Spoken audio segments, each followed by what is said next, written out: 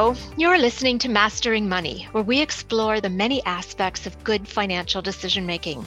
I'm Doretta Thompson, financial literacy leader for Chartered Professional Accountants of Canada. We provide no-cost programs and free online resources that help Canadians own their finances and learn the language of money. This season, we're looking at retirement in Canada and discussing ways we can plan and save for a secure retirement, even in the face of economic uncertainty and the obstacles that life can throw at us as we age. Because understanding your options and making thoughtful decisions is the best way to chart your path to a thriving retirement. My guests today are Larry and Kimberly Short of Short Financial with IA Private Wealth, an independent full-service wealth management and financial planning practice located in St. John's, Newfoundland and Labrador, as well as in Toronto, Ontario.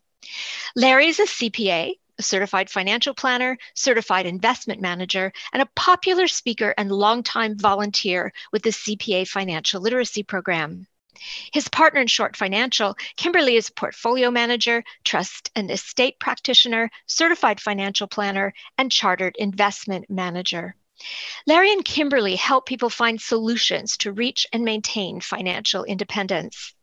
Kimberly and Larry are also the co-authors of CPA Canada's upcoming book on estate planning, The Last Act, Closing the Book on Your Finances. The book will launch in November for Financial Literacy Month, and you can pre-order it from the link in the podcast notes. Both Larry and Kimberly have been guests before on Mastering Money, and I'm delighted to have them both back today. Larry, do you want to start and tell us a little bit about your career? I started a long time ago, I guess, just after the dinosaurs died. So 33 years ago, I came into this business after completing my accounting designation. And over that time, I have seen a dramatic change, of course, as one survives in this industry through various recessions and market crashes and the like, but also seen the evolution of the industry move towards that full service concept, where the one advantage that investment advisors have over every other professional that you tend to deal with is that we get to ask about everything. So we get to ask about your health, your money, in many cases, your relationships, your businesses, your insurance, etc. And that's evolved quite nicely to bring us to where we are today. So an awesome career for somebody that is really got that kind of voyeuristic, I want to know something about you. I want to know everything about you. Yes, it's one thing to have this alphabet soup of letters behind our names. Both myself and Kimberly have many designations, but the real knowledge that we're hoping to bring out in this book and through this podcast is the experience that we've had in dealing with so many families over the years. Although we've put in place, sound financial plans, we've almost always seen some significant change to that plan happen over time, meaning that it's not something that you can just print off once and file in a briefcase to say it's done and it's checked off. It's something that evolves. And we're hoping that both the book and this podcast will help educate people as to what sort of things they should be looking for and what questions they should be asking. And Kimberly, your pathway has been a little bit different towards helping people in this area. Yes, I started in the field of philanthropy, and so that gave me a great background in what motivates people with their charitable giving, and that was a lovely segue into financial planning and money management. And then, of course, onto estate planning. That's been a very holistic approach with our clients to make sure that we're meeting their goals during their lifetime and beyond. And what a nice segue. What exactly is estate planning? Would you like to give us a kind of high-level view of what estate planning is? Yeah, I think that's a really technical term. We do our best to avoid it because I think that people, number one, sort of cringe. It's a cringeworthy experience, but also it's something that's probably not well understood. And so I think traditionally we think of, what will happen to our money after we've left the world and a document called a will. That's certainly part of estate planning. Another part, and I would argue equally or more important, is how we care for ourselves during our lifetime. And so who becomes our substitute decision maker or makers at a time of incapacity. And, that can be anything from our health care to decisions about our money. So, Larry, when should Canadians start thinking about estate planning? Is it something that only people approaching retirement should be thinking about? Are there other really key places and times when people should be thinking about these issues? And as Kimberly said, not just estate planning, but living, et cetera, and care, what those decisions might be for a time that you're no longer making decisions.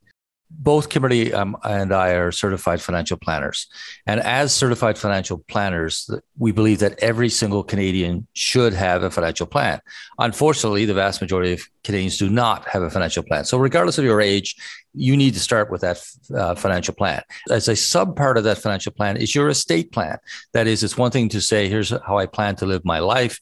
Here's how I'm going to accumulate assets and spend them. And here's how I'm going to buy my house and make sure my children are educated. But part of that is also how do you distribute the assets you currently have, even if they're minor, even if they're not significant. And that is effectively how your estate plan integrates into your life. The other part that most people don't really understand is that in the absence of you writing your estate plan, the provincial and territorial governments already have one written for you. So the government has already said, we're not going to let you die without some sort of way to distribute your assets, because guess what? We're the government and we want a piece of that in form of tax. So many people are surprised to learn that the government has already have a plan for you. So when we're talking about getting your estate plan done, it means really modifying the one that the government has already have for you. So that may be a motivator, but sometimes people are shocked to find out that in the absence of you writing your own estate plan, provincial and territorial governments already have one written for you that may extract as much tax from your estate as they possibly can. It's also about your decision maker appointment. So at a time I can't make decisions for myself, who would I like to make those decisions on my behalf? And beyond my lifetime, who becomes my decision maker? And that's a really important appointment at any life stage. Whether I'm a single person, just entered my career, one might recognize that I would need a substitute decision maker at a time of my disability, for example. Or later on in life, my decision maker and trustee might be in relation to who's going to be a guardian to my children. Or perhaps entering elder years, I want a substitute decision maker regarding my personal care. So all life stages really dictate some need for estate planning. There would be very few people in Canada, Doretta, that would not need some form of estate planning done. That's interesting and very important for people to think about. Do you find in your practice that there are kind of like certain life stages that really trigger people to think about these things? Marriage, having children, etc. Some of them may be obvious, some of them may be not so obvious, and that people should really think about. Yeah, absolutely. We've seen that in a number of cases, calls to our office because someone has experienced a particular event in their life. Certainly having a child is a great example of that. And I think in our personal lives, it's what caused Larry and I to take action and say, you know what, we sort of looked at each other and said, this is the time now. We really have to make our estate plan right after we had our son. You know, other things, getting married, getting divorced, getting into elder years. I know we've certainly had clients, if they're experiencing some forgetfulness at whatever stage in life, it causes them to say, hang on a second, what's going to happen if I'm not able to make my own decisions anymore? And then during COVID, that wasn't really a life stage. I mean, you know, that was a global pandemic that caused us all to stop and have a moment or two or a couple of years of introspection and face our own mortality or at least morbidity risk and say, you know, these are the times now we want to sit and have that discussion with a qualified professional. Right. I think another one that would affect some people too is if they have, say, a child with a disability and they have concerns about that child as an adult and, you know, after their death, et cetera, for the support of that. Is that something you also see, Larry? Yes. So we used to call these things milestones, which I think if we convert to metric are, 1.6 kilometer stones now. But again, it's one thing for people to say, yes, I've now gotten married or I've had a child and I should get my will up. But the fact is that many people are not aware that when they get a divorce, it may not change your will. It was the case that it didn't change the will, and there's been some cases recently that affect that decision. But imagine for a moment that you've gone through a divorce and you are not aware that the previous spouse, who you may not have broken up with on a amiable basis with, would still inherit a significant amount of your assets because you have not revised your will. And when I said that to one particular lady, because she had come to see me just after divorce, I said, "Do you have your will revised?" She said, "No." And I said, here's the circumstances that may happen. I was between her and the door, and I almost got trampled as she got through that door to get out to get to see her lawyer. As well, we had to be very aware that common law marriage does not necessarily provide the same protections under the provincial and territorial acts as formal marriages do. And as a consequence, when somebody does get married or become joined in a common law basis, sometimes they believe that provincial or territorial law that covers distribution of assets would apply. And so these milestones are really, really important. And then your question about having a disabled child, this is particularly important because there are specific provisions that can be put into your will to protect the money that is left to that disabled child.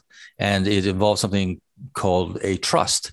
And we, Kimberly and I, have experience in the Caribbean where trusts are used for a lot more than just estate planning. And to a large extent, the use of trust there is done at a highly expert level. Whereas in Canada, we're not seeing as many trusts set up as part of a will or set up explicitly as part of a will. And this is something particularly to those individuals who may have a disabled child really should be looking into to make sure that they don't have just one of these simple wills which says whatever spouse one has goes to spouse two. And then when spouse two passes away, it goes to the children. That if there is a disabled child, they should make specific provisions in there. Let's just back up for a second. And you've mentioned trusts and that they're not used in Canada the same way you've seen them used elsewhere. What exactly is a trust and how should people be thinking about them? Kimberly? Trust is a complex topic, and I think as much as people cringe at estate planning, I think the cringe is much larger when we use the word trust because it is a complex instrument in estate planning and in financial planning. It can be different things for different people. Effectively, we think of it like an entity that can hold your wealth on your behalf and distribute to a number of beneficiaries. It can be settled, which means simply brought into existence by an outside party. So in the example that Larry's given, using a trust for a disabled adult child could be an advantageous thing for parents to set up, and settle is the word, for that disabled child, and they become the beneficiary, meaning that the money flows out of the trust then as an income support for that child during their lifetime, and then may not be included as an asset of that child for the calculation of other social government benefits. And that's an example of a trust that can be very powerful in preserving other government supports for disabled people. Trusts are often used otherwise, set up, perhaps for families that wish to have those income supports in place for multi-generations or more than one child in a family that may require different levels of support, or where there's privacy that's needed on distribution of the assets by the parents. And so that's another benefit, I guess, of a trust. So I think a lot of us might think sort of generally of trusts as being something, just for really wealthy people. And you hear about, trust fund kids and that sort of thing. But do trusts have a very meaningful thing for more people than that, more people than high wealth individuals? As Kimberly alluded to, the trust discussion can become very complicated, and it is specific knowledge that is needed in order to make sure that they're put in place properly, which is why Kimberly sought out and was successful in obtaining the trust and estate planning designation. And that adds a tremendous amount of knowledge to our practice and to our book.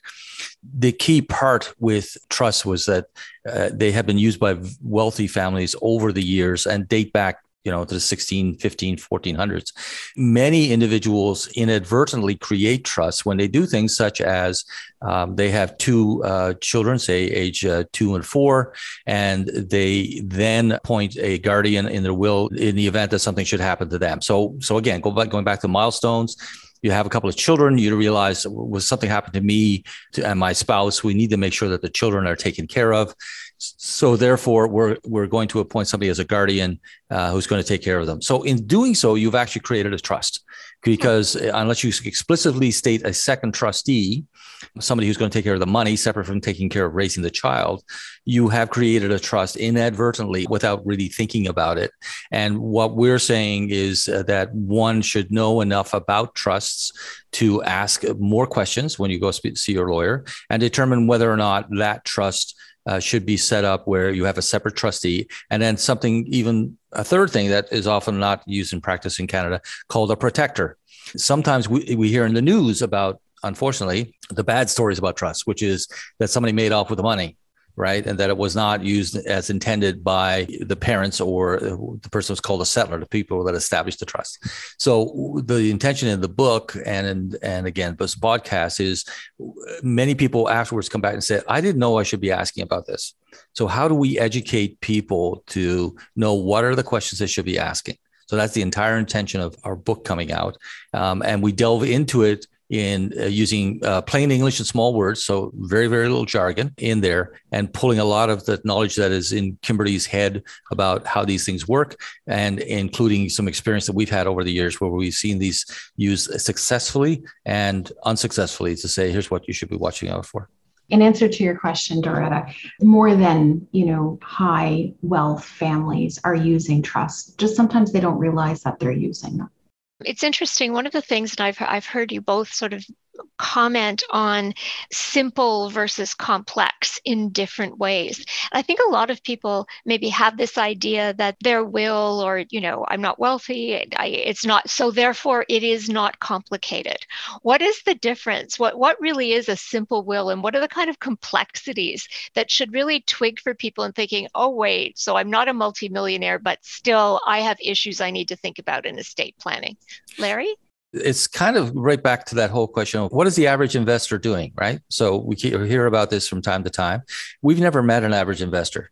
We've never met an average person who is going to put together a will to say this is a standard will that you can use.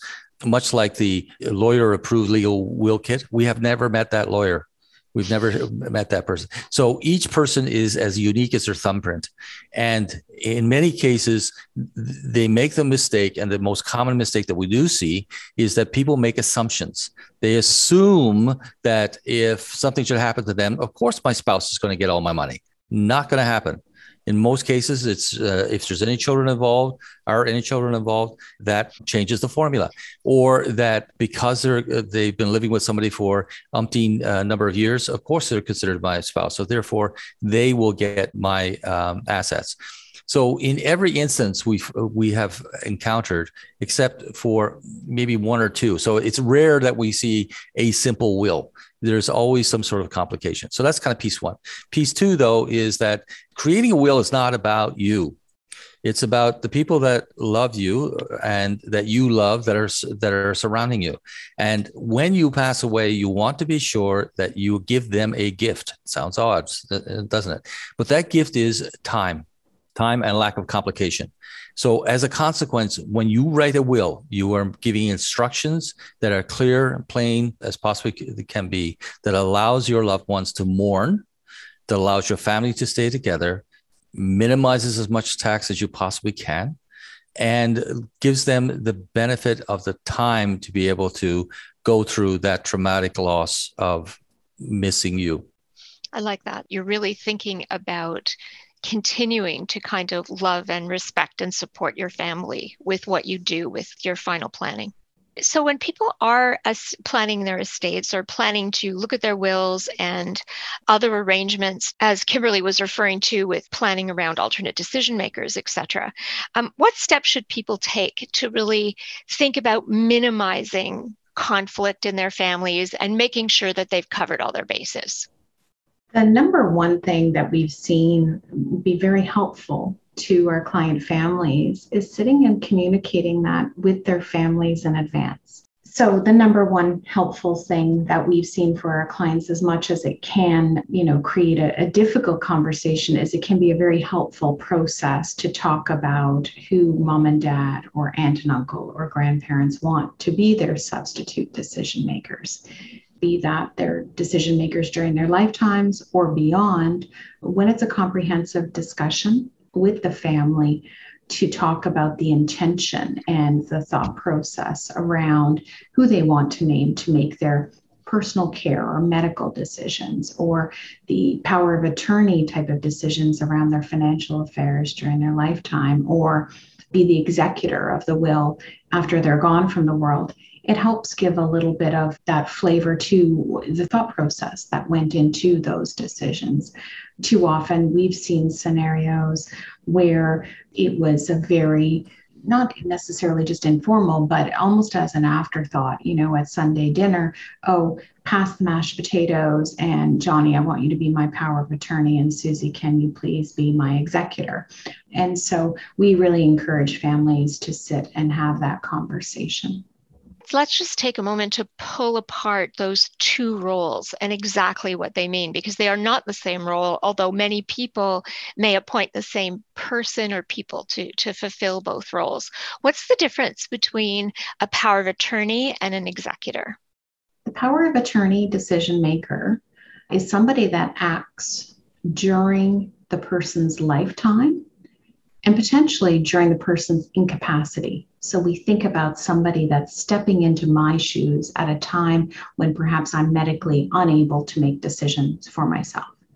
If the time comes and I pass away, that power of attorney appointment is over at the time of my death. Then once I am gone from the world, it's my executor who takes over as my decision maker. I'm going to explore executor in a second, but one thing I do want to just remind our listeners of is we did do a podcast in our last series with Dr. Darren Hyland on preparing for the unexpected, advanced serious illness planning. And it really looks into the things you should think about in appointing somebody to make those decisions and how to be really sure that they understand what your real wishes are. And there's an interesting free tool that he has to help you go through that process.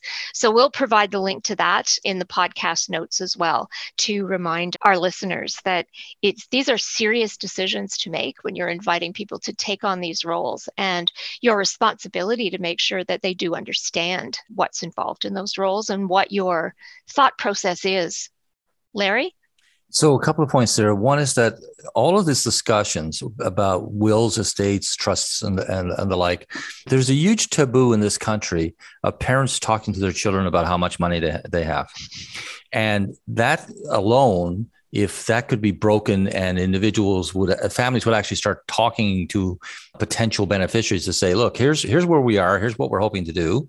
Eventually, we're going to pass on. Here's who the executor is. Here's who my trustee is. Here is who my protector is. And here is how we're thinking of dividing up this money between you and your 13 brothers and sisters.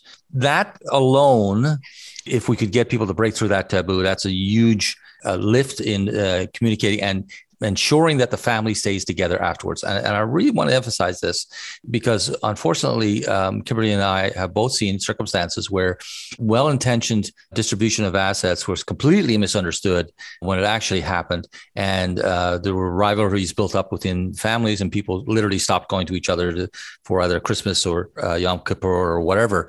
This communication, this taboo that we're trying to break through can be done in something called a family meeting. So in a family meeting, you put together your will and estate, and then you sit with the family and you say, hi, we've invited you here to talk about who's going to get the kitchen table and have that full and frank discussion. A second part to that is something called a letter of wishes. Again, something we've seen practiced outside of Canada a lot, but not necessarily in Canada at all. And it is a final letter to your family that says, hi, here, we're reading the will, and here's what we were thinking. And sometimes in there, you need to remind individuals of sometimes that there is convenient forgetting of gifts that were given to various family members along the way. Because again, particularly in a large family or even 2 or 3 children, which I guess these days would count as a large family, sometimes one child is helped out more than another. And that may be confidential to the other children. And as a consequence, it has to factor in or may factor in the final distribution of assets. So all of this involves something called communication, which is, again, when you have taboos in existence, is very, very difficult to do. Regarding the taboo, Larry, yes, it certainly is the case that a lot of, intergenerational conversations around money don't happen because people don't necessarily want to put up their bank and portfolio statements on a screen and share them with their children or nieces and nephews and grandchildren. But I think the really important part of the conversation is around the decision-making that will happen around the gifting, or what will happen when mom or dad or aunt or uncle are incapacitated or unable to make their own decisions.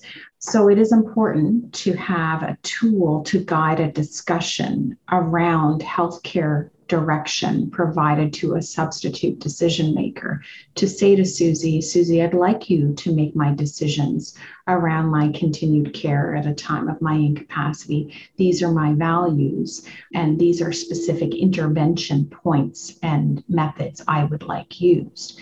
And that may be a very different substitute decision maker than I would have for my finances, as an example. I may choose Marie to be my substitute decision maker on my finances. And so those are 2 very different documents. The first is often referred to as an advanced healthcare directive or a personal directive.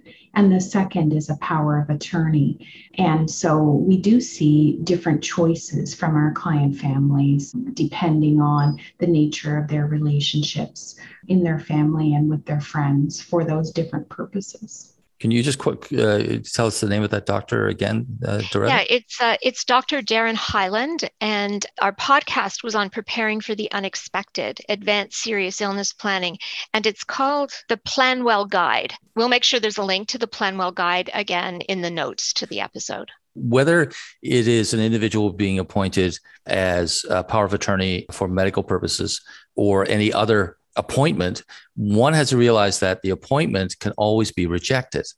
Often we see people say, as Kimberly brought up earlier, they're sitting down with some friends and they say, can you pass the mashed potatoes? Oh, by the way, would you mind being my executor? And they often say yes, because they feel it's a great honor to be appointed executor. We've written an article called Why You Do Not Want to Be an Executor. And it's also included in the book because it is an awful lot of responsibility. If you have not gone through this before, it is a lot of work. And many people who have done it have ended up in circumstances where they've had to make decisions and ended up with members of their family or friends who never talk to them afterwards again.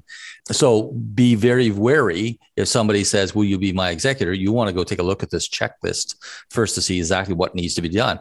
The flip side of that is that when you do appoint an executor, that executor may look at the work that is involved in selling your estate and say, you know what, I don't want to do this. I want hands out of here. So this is why it's really important that selecting your executor, your powers of attorney, et cetera, your trustees, your guardians is so vital. And so how do you interview for this? How do you ask those people those questions? And as an individual who is being asked to take on that responsibility, do you know what you're signing up for? So again, as part of the podcast, part of the links to the various websites, ours included, to be able to find these articles, and to the book, this is what we're trying to do to help individuals understand. So Larry, if I'm sitting down to write or update my will and I'm thinking about choosing an executor, what do you think are the top things I need to think about in selecting who I might want to ask to be my executor? The most important factor is competence. Has this person done this before? So if the individual is a friend or a family member, particularly family members, is if there's anything within the family that is already contentious, then when you pass on, it is going to become more contentious. So if there's somebody who feels rejected or someone who feels hard done by, as we the Newfoundlanders put it, then appointing someone who they perceive as a rival, for example, can only make the situation worse. As well, the sense of trying to treat everybody in the family fairly means then that if you do appoint somebody in the family as being an executor, you have to be sure that your will is very, very explicit and that they're not interpreting or guessing what you meant.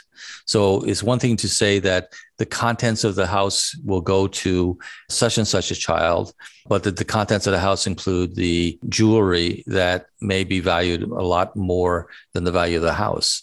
Were you considering that you gave someone your cottage, but somebody else was using that cottage a lot more? It's more of not placing the executor, particularly a member of the family, in that conflict of interest where it may be perceived that they could take advantage of the fact that they're executor. Further to the complicated situations or, the multi-sibling scenario when mom and dad are both gone from the world, there are plenty of times where a professional executor is the right choice. And understanding a professional executor's competencies and their fee schedule for acting in that capacity is instrumental to someone's comfort level in appointing a professional to do that.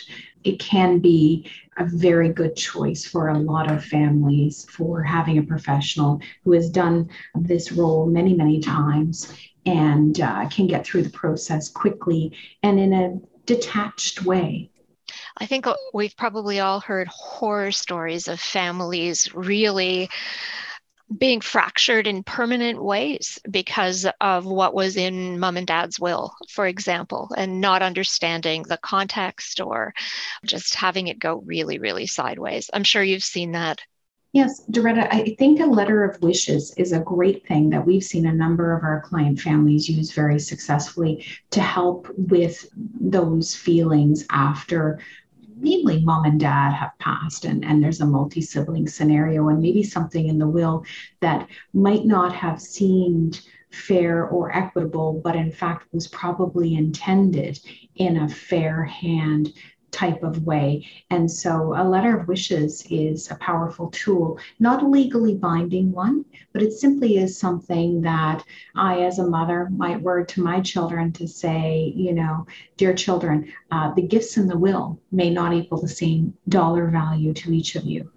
But might I remind you, that I helped Marie establish her business when she first started out. And I helped Susie when she first had children with the costs that were quite substantial. And so I've taken that into account with my final distribution of the will. And the most important thing for me as your mother is to remind you that you're each other's siblings and I've left you in the world together to continue on with the harmonious relationship I raised you to have. Today, we've talked a lot about mom and dad distributing to children. And the world is so much bigger than that family structure. There are, aunts and uncles that distribute to nieces and nephews. There are single people that give to charity and friends and family. There are, families that have multiple marriages and children from multiple marriages.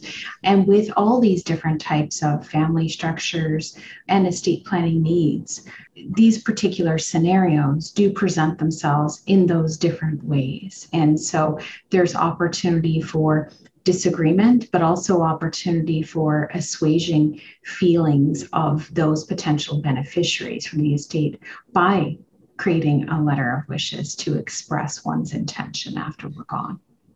So one thing, if we could take another little view about wealth distribution, one of the things that we're seeing, particularly with the changes in the residential real estate market, is parents gifting their children significant sums of money for house down payments, for example.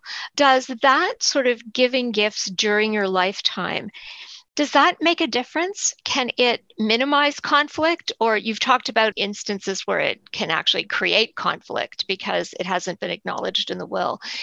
What do you see in that kind of space where people are giving money while they're still alive? Kimberly? We've seen a good bit of it. And I think that it makes sense to give to a loved one at their time of need and when they can most benefit from it, if in fact you have a surplus yourself.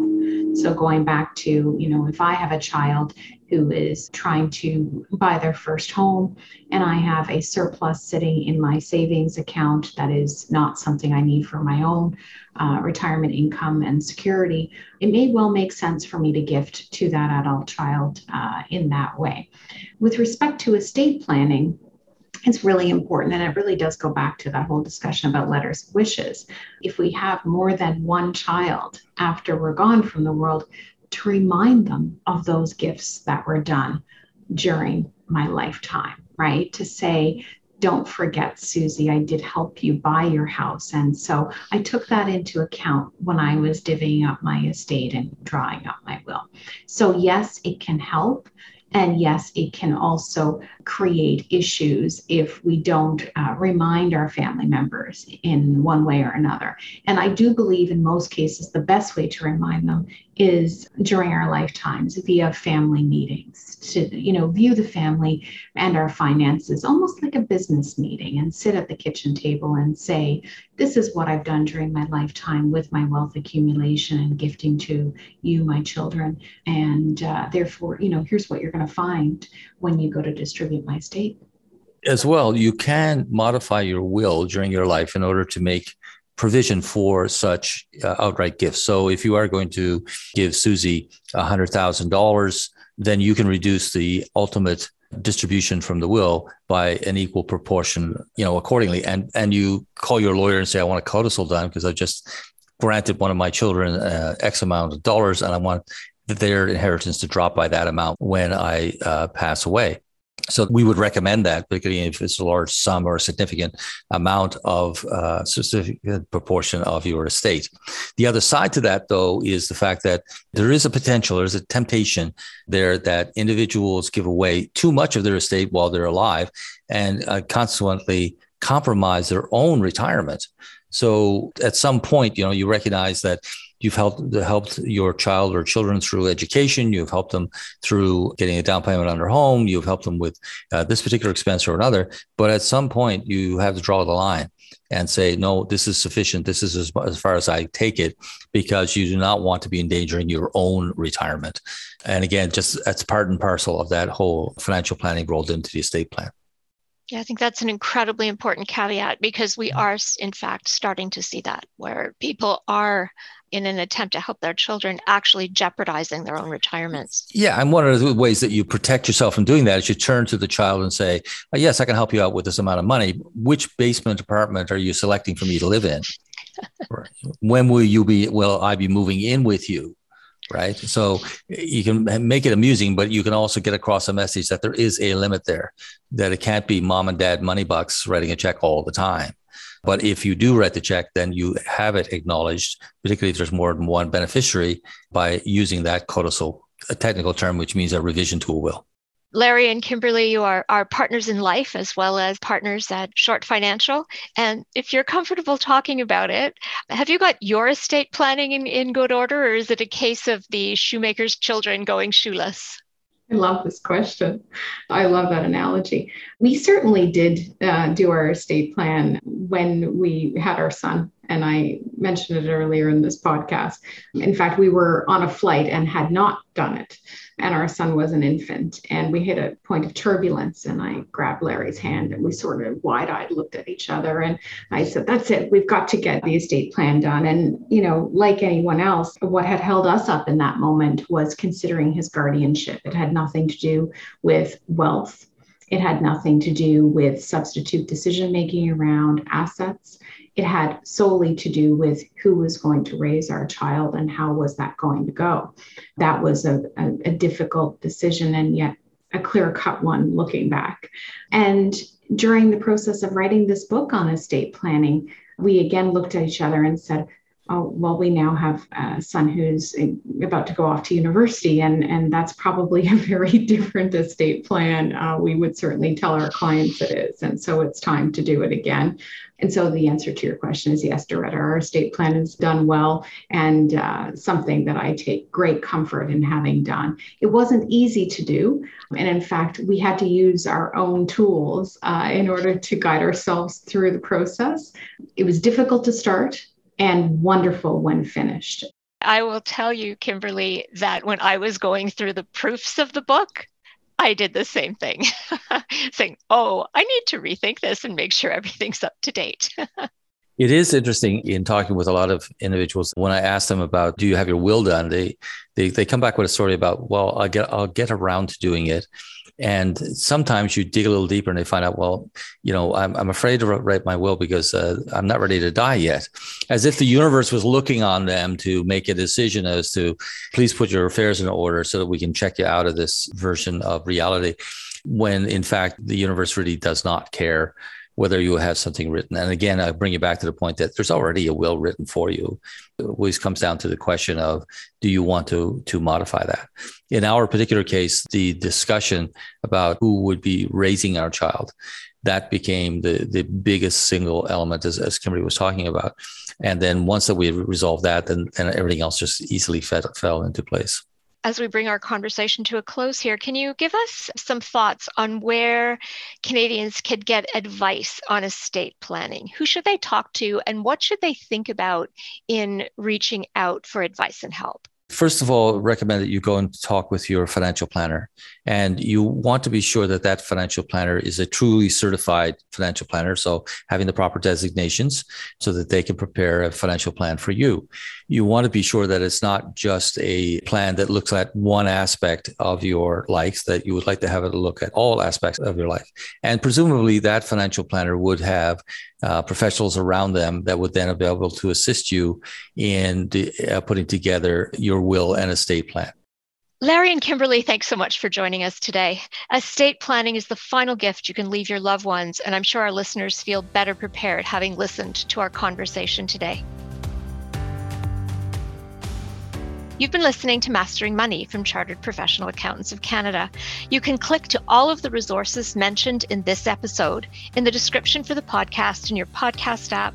Please rate and review us. And if you'd like to get in touch, our email is financialliteracy@cpacanada.ca. This season is made possible by the generous support of our national development sponsor, Canada Life. If you'd like to keep the financial literacy conversation going, we invite you to join us as CPA Canada celebrates Financial Literacy Month with 2 special conferences. For the first time in 2 years, we're bringing back our in-person conference, Mastering Money. It offers networking opportunities, interactive presentations, and live Q&As. We are also continuing with our popular virtual conference, Money in the World, exploring how Canada fits into the international financial scene. Follow the links in our resources to register today. Please note, the views expressed by our guests are theirs alone and not necessarily the views of CPA Canada. This is a recorded podcast. The information presented is current as of the date of recording. New and changing government legislation and programs may have come into effect since the recording date. Please seek additional professional advice or information before acting on any podcast information. Be well, be kind, and remember, planning is not only the key to success for planning your financial future, it includes a happy and secure retirement.